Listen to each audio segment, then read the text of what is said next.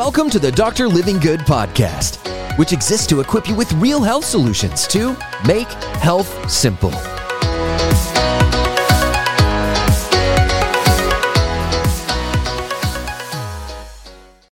If you are dealing with osteoporosis, osteopenia, or worried about bone density, here's the solution and the plan of attack to get to the cause of the problem. Bone density is driven by bone builders and bone breaker downers. Those two work in unison to consistently be adding new bone down and taking older bone away and keeping everything clean and new and nice. When there's a breakdown in those two doing their job, you get unhealthy bone levels from too much older bone that needs to be absorbed or not enough new being laid down.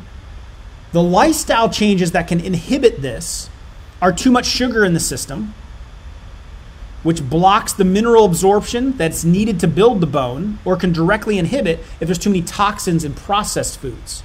So the first step is to live out a proper bone-friendly diet, lifestyle, meal plan. That means lots of green leafy vegetables. That means lots of proper fruits that are not high in sugar, like acerola cherries, okay, and strawberries. Those types of foods start to give you not only the calcium and the minerals that the body needs, broccoli, high in calcium, they also give you the builders and the infrastructure of collagen that's needed as well. So you want to get the raw materials, you want to remove the damagers, you want to supply your body with bone building foods. Following the Living Good Daily Lifestyle, Living Good Daily book is going to give you that. Step one. Number two, vitamin D acts like a hormone in your body, and it drives the hormone production that can dictate or inhibit bone health. That's why women sometimes going through menopause fall victim to osteoporosis or osteopenia.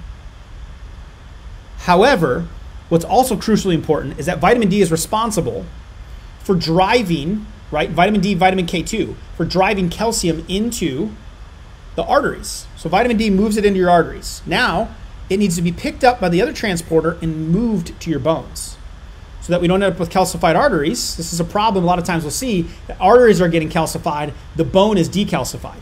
You're missing K2. K2 is very different from vitamin K1. K1 is involved in the thinning of the blood. K2 is involved with the healthy arteries in the heart.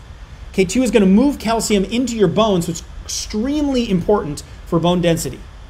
To remedy this, I suggest taking the Living Good Daily Vitamin D, which is high in vitamin D, contains proper vitamin K2, but also contains magnesium, which helps with calcium absorption, and the other family of friends that all help with calcium absorption, A, D, E, K, and magnesium.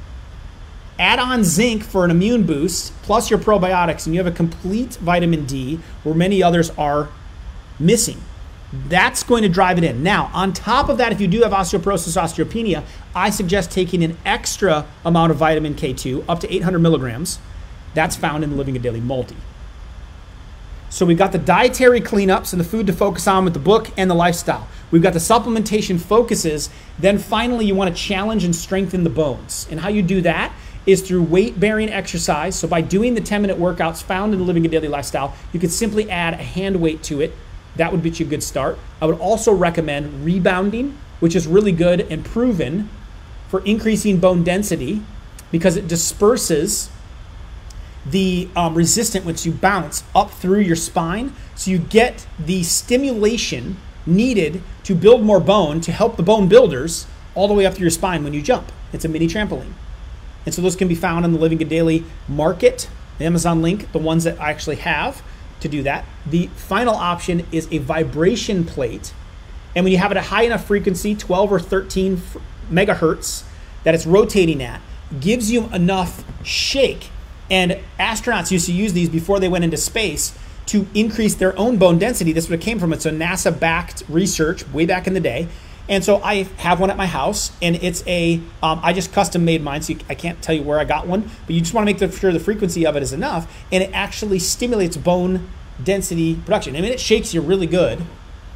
It gets everything vibrating at the same frequency and stimulates those bone builders. So there's your steps for it that I would recommend for bone density help, osteoporosis, or osteopenia.